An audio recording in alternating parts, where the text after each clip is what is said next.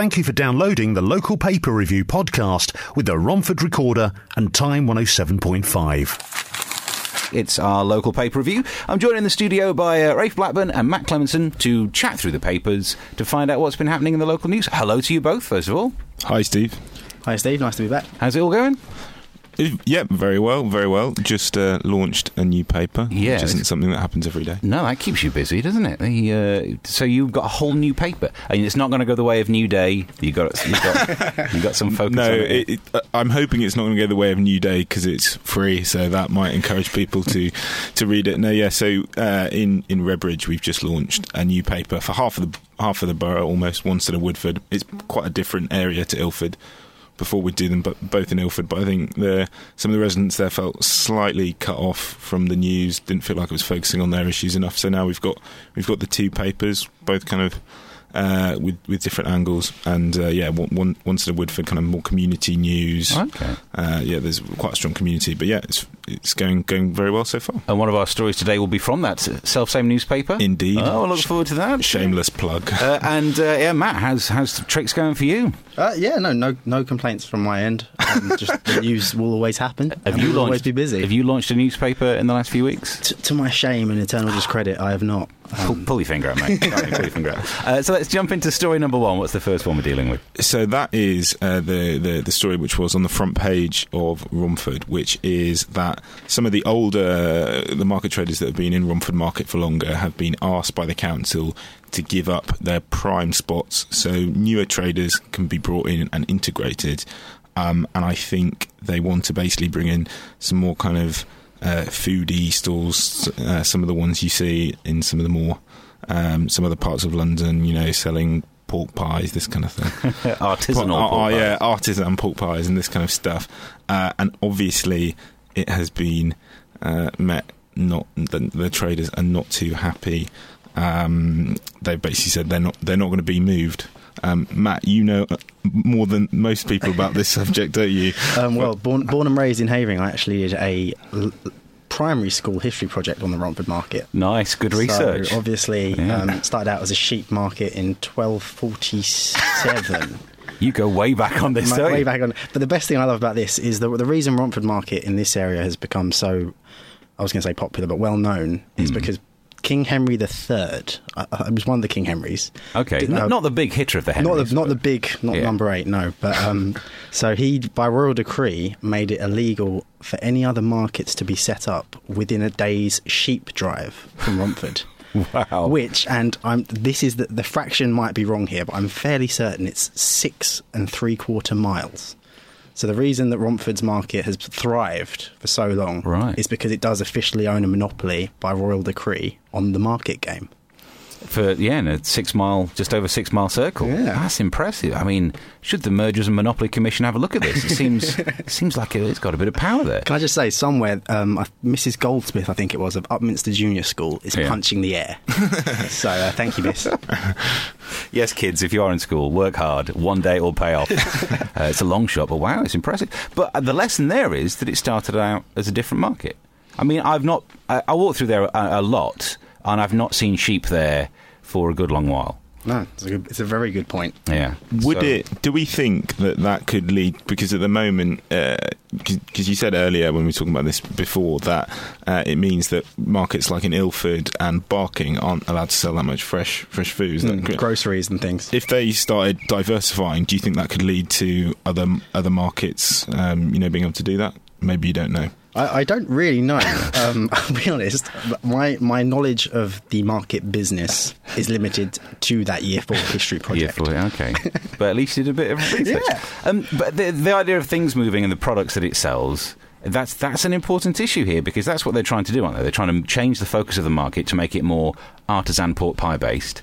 Do they have, and now we're going to get confusing because the word market appears again, but is this the right market for that product? Is that the right demographic? Is there an awful lot of people walking around near Romford Market thinking, oh, do you know what, I'd like a nice bit of artisanal pork pie, do me a right to eat?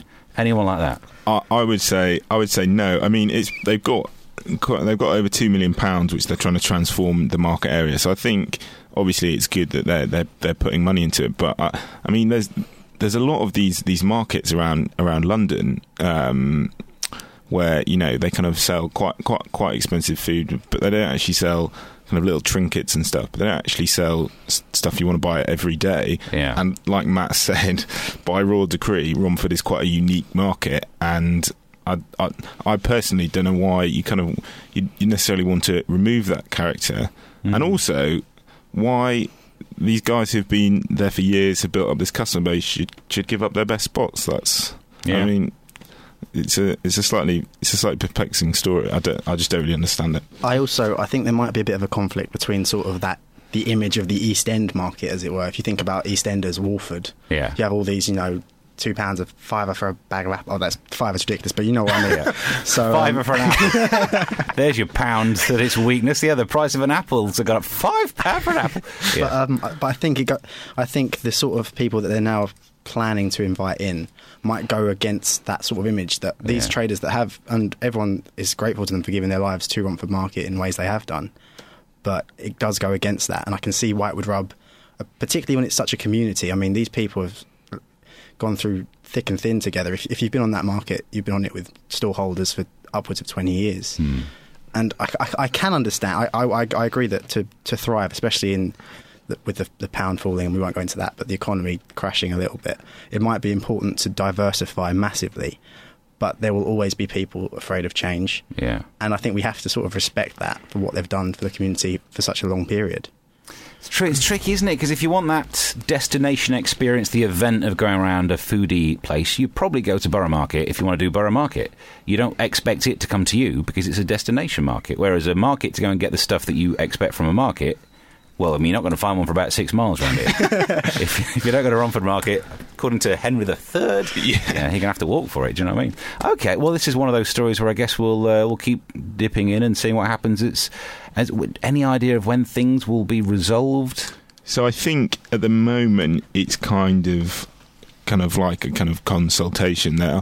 As far I'm not sure they would be able to force them to move. I don't think they'd actually be able to do that, so they're kind of trying to nudge them in that direction.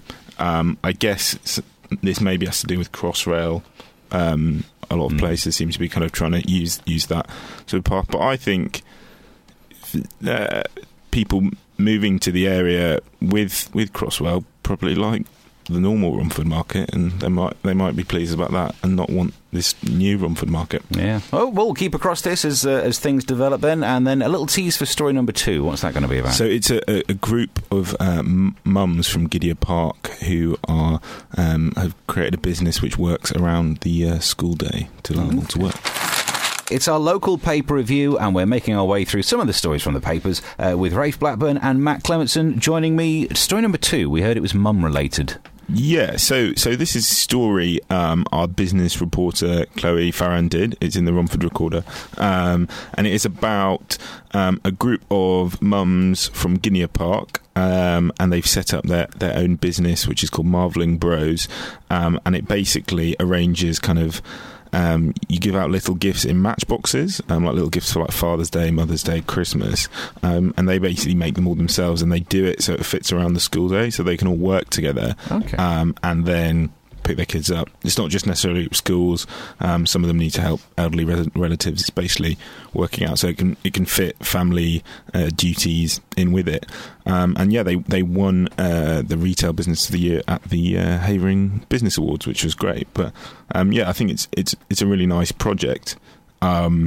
Especially when you hear about like other parts of, I suppose it would come under part of the gig economy where there's like Deliveroo and Uber and stuff, and do the employees have like full rights, whereas these kind of the employees altogether are kind of setting how they work. It's really nice.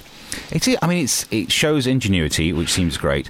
There's a part of me that thinks, is this the world we live in now, where you can't just get by on one job or having one main function? You have to, the spare time that used to be your spare time is now spent doing another job, a second job, Ubering around, making some product to sell. Does that mean, is this the end of the spare time? I think an interesting thing that is raised by the parents in this article that Chloe did quite well to focus on is that it's more, I don't think for them it's having to do this for money. I think it's more they feel that becoming a mother has made them less attractive to the world of work. And so they know they've got valuable experience. They knew they could set up this business. So they went and they did it because they felt that their experience wasn't being appreciated elsewhere. Okay. So they decided, sort of as a let's do this. Sisters are doing it for themselves, sort of thing, which I know lacks sort of honesty coming from me, who's not had a child, and you're not someone's sister. And I'm not a sister, right. But no, I think actually it's a really positive thing. And also, a couple of them came into the office, and they're really good. Yeah, I gave one to my dad for Father's Day. Did you buy it from them, or did you get it for free and hand that on for free as a Father's Day gift? I'm fairly certain I got it for free and passed it on for free. Sorry, Dad. Whoops. Hey, so sisters doing it for themselves. Brothers, all about your own work. Okay, so and I suppose it's really good for their CVs as well then. For the period when they wouldn't ordinarily be working, they've got this thing that appears on the CV, because one of the things that's difficult to get back into work after a time of full-time mothering is that gap on the CV, isn't it?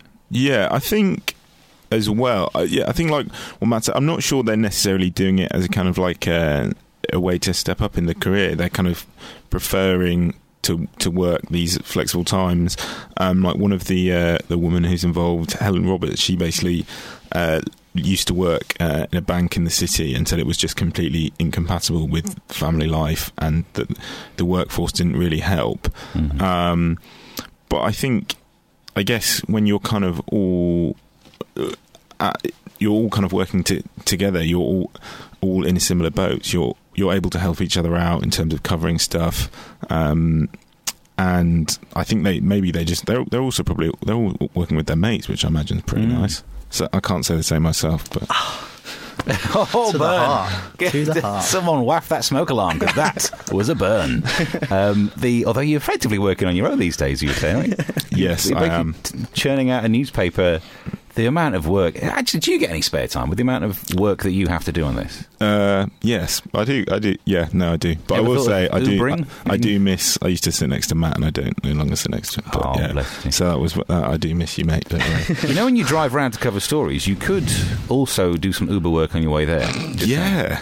Yeah, you need to make ends meet. Yeah, no, definitely. And then I could write a feature on it, so it would all fit together perfectly. There we go.